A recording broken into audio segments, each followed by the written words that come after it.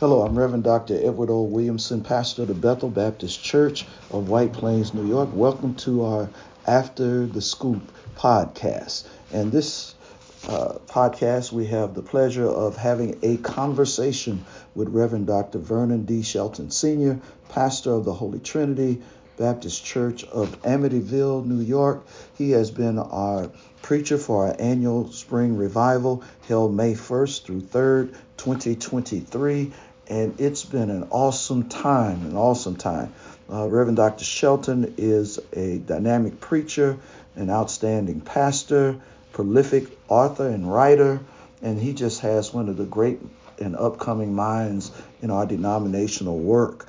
And so, Reverend Dr. Shelton, welcome to our podcast. And on this podcast, we just want to talk to you a little bit about your preaching style, and the sermons that you've been sharing with us. People have been blessed, they've been moved, and then after the sermon scoop, we try to just go a little bit deeper or share some insight. So the first thing I wanted you to do is greet everybody, and then just tell us in your own words about your style of preaching and your philosophy when you stand in the pulpit as a man of God. Well, first, let me say thank you for the opportunity to be a part of this revival. Mm-hmm. It's been a blessing. I pray that the people were blessed. I've been blessed. Mm-hmm. It's been joy. My preaching style is, I consider myself, I'm still figuring it out. Okay, all right. But I consider myself to be a narrative preacher. Okay. I lean more towards narrative preaching, where I am telling the story, mm-hmm. but I'm trying to bring out points in the story and mm-hmm. connect mm-hmm. those who I'm preaching to. Mm-hmm. And that's probably my comfort zone. So okay. Most of the time you're going to see me preaching a narrative story. Now, okay. I have preached Psalms, okay. but I lean more towards, I like to start in the text. I try to stay with the text and develop my points from the text. At Virginia Union University, in preaching class, we read the book, The Certain Sound of the Trumpet. Okay. Samuel D. Proctor. Mm-hmm. And in this class, we were taught that your points got to come directly from the text. Okay. Now, I may not always say first point, second point, or third point. However, I'm making points that, because every text may not give you 3 points. So, right. But I try to make it where if you don't remember what I said, you will remember the story. Okay. So I try to make sure that, and the philosophy of preaching is be relevant, okay, connect, but also be biblical. Okay. I've tried to really stay diligent with not putting my ideology or my ideas into a text, okay. but let the text speak for itself, okay. and just find ways to connect with people. All right, that's outstanding, because you definitely connect, and you have a way of communicating that moves people, and people identify with your preaching, and this week it has really been a blessing to us.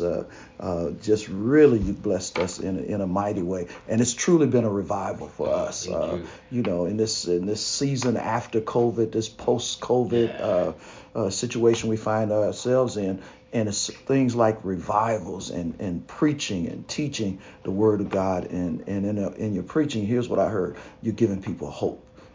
You're encouraging people to move forward in life, not to be stuck and not to stay where they are. So I think you have a clarion call, and Dr. Proctor would be proud of you for your style that you're modeling. I try to, as much as possible, connect with the theme.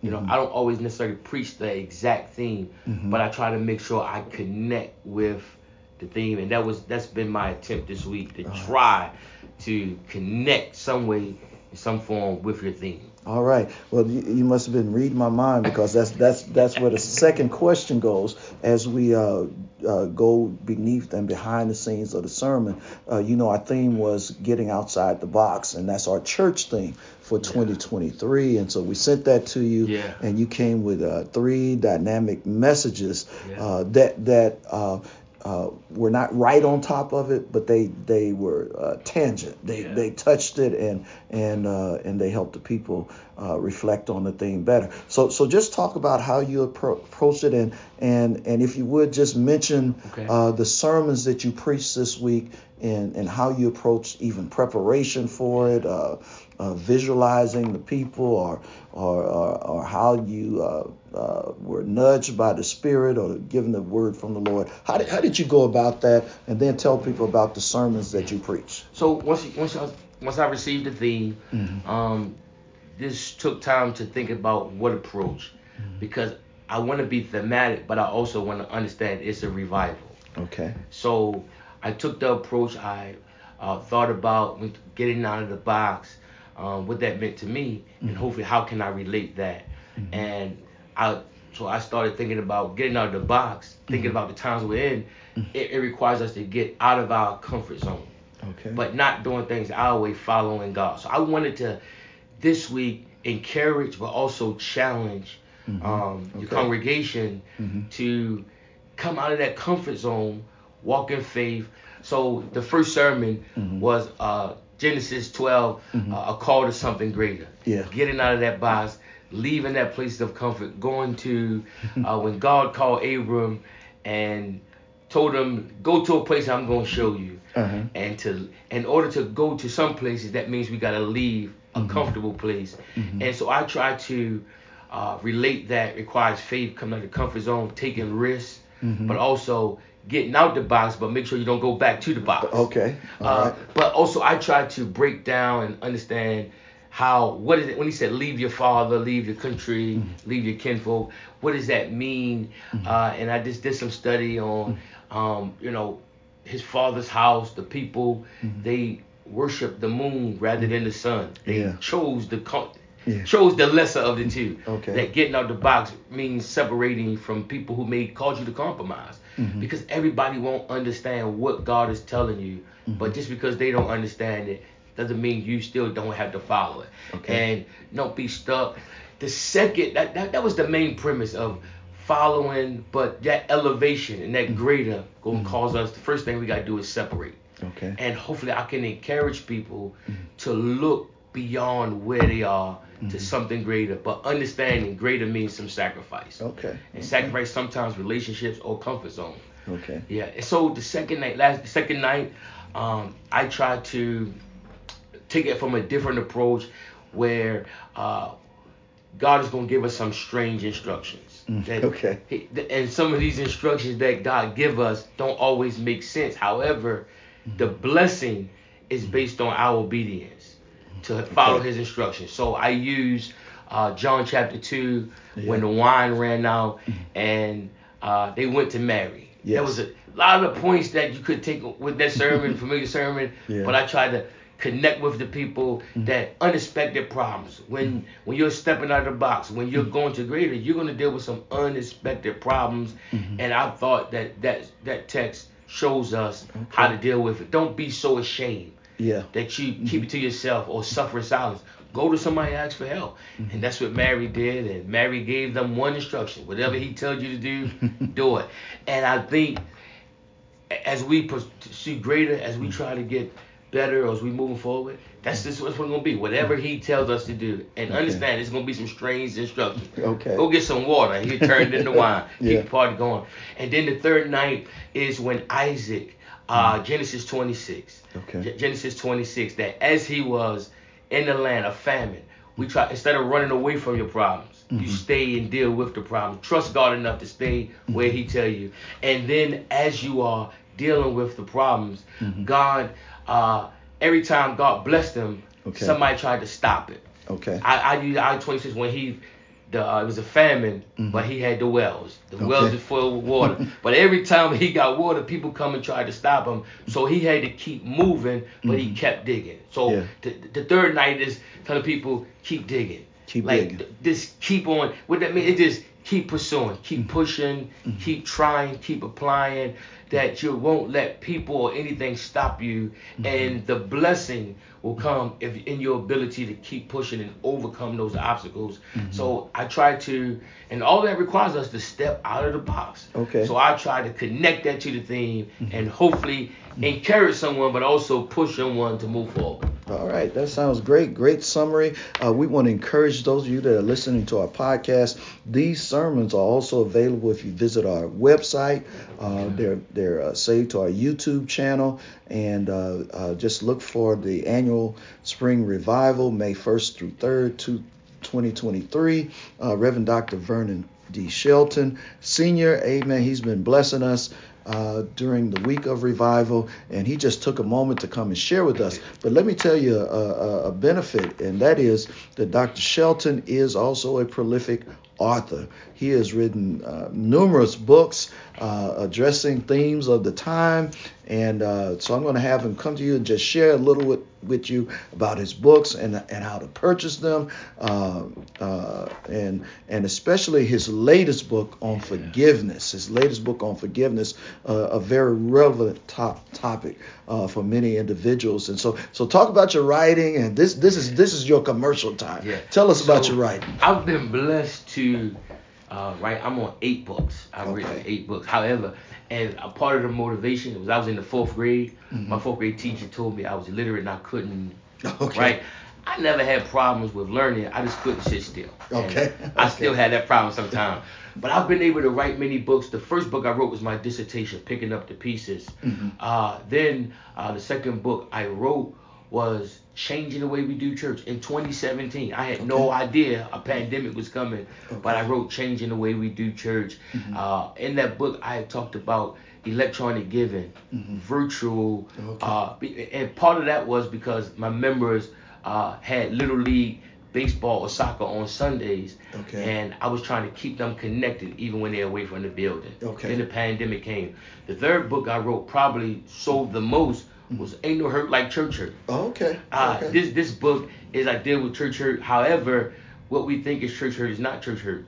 Just because people hurt you don't mean the church hurt you. So that was, and then the 4th book I wrote during the pandemic was Don't Let Jezebel Destroy Your Church. This is not talking about the person Jezebel. It's the spirit of Jezebel.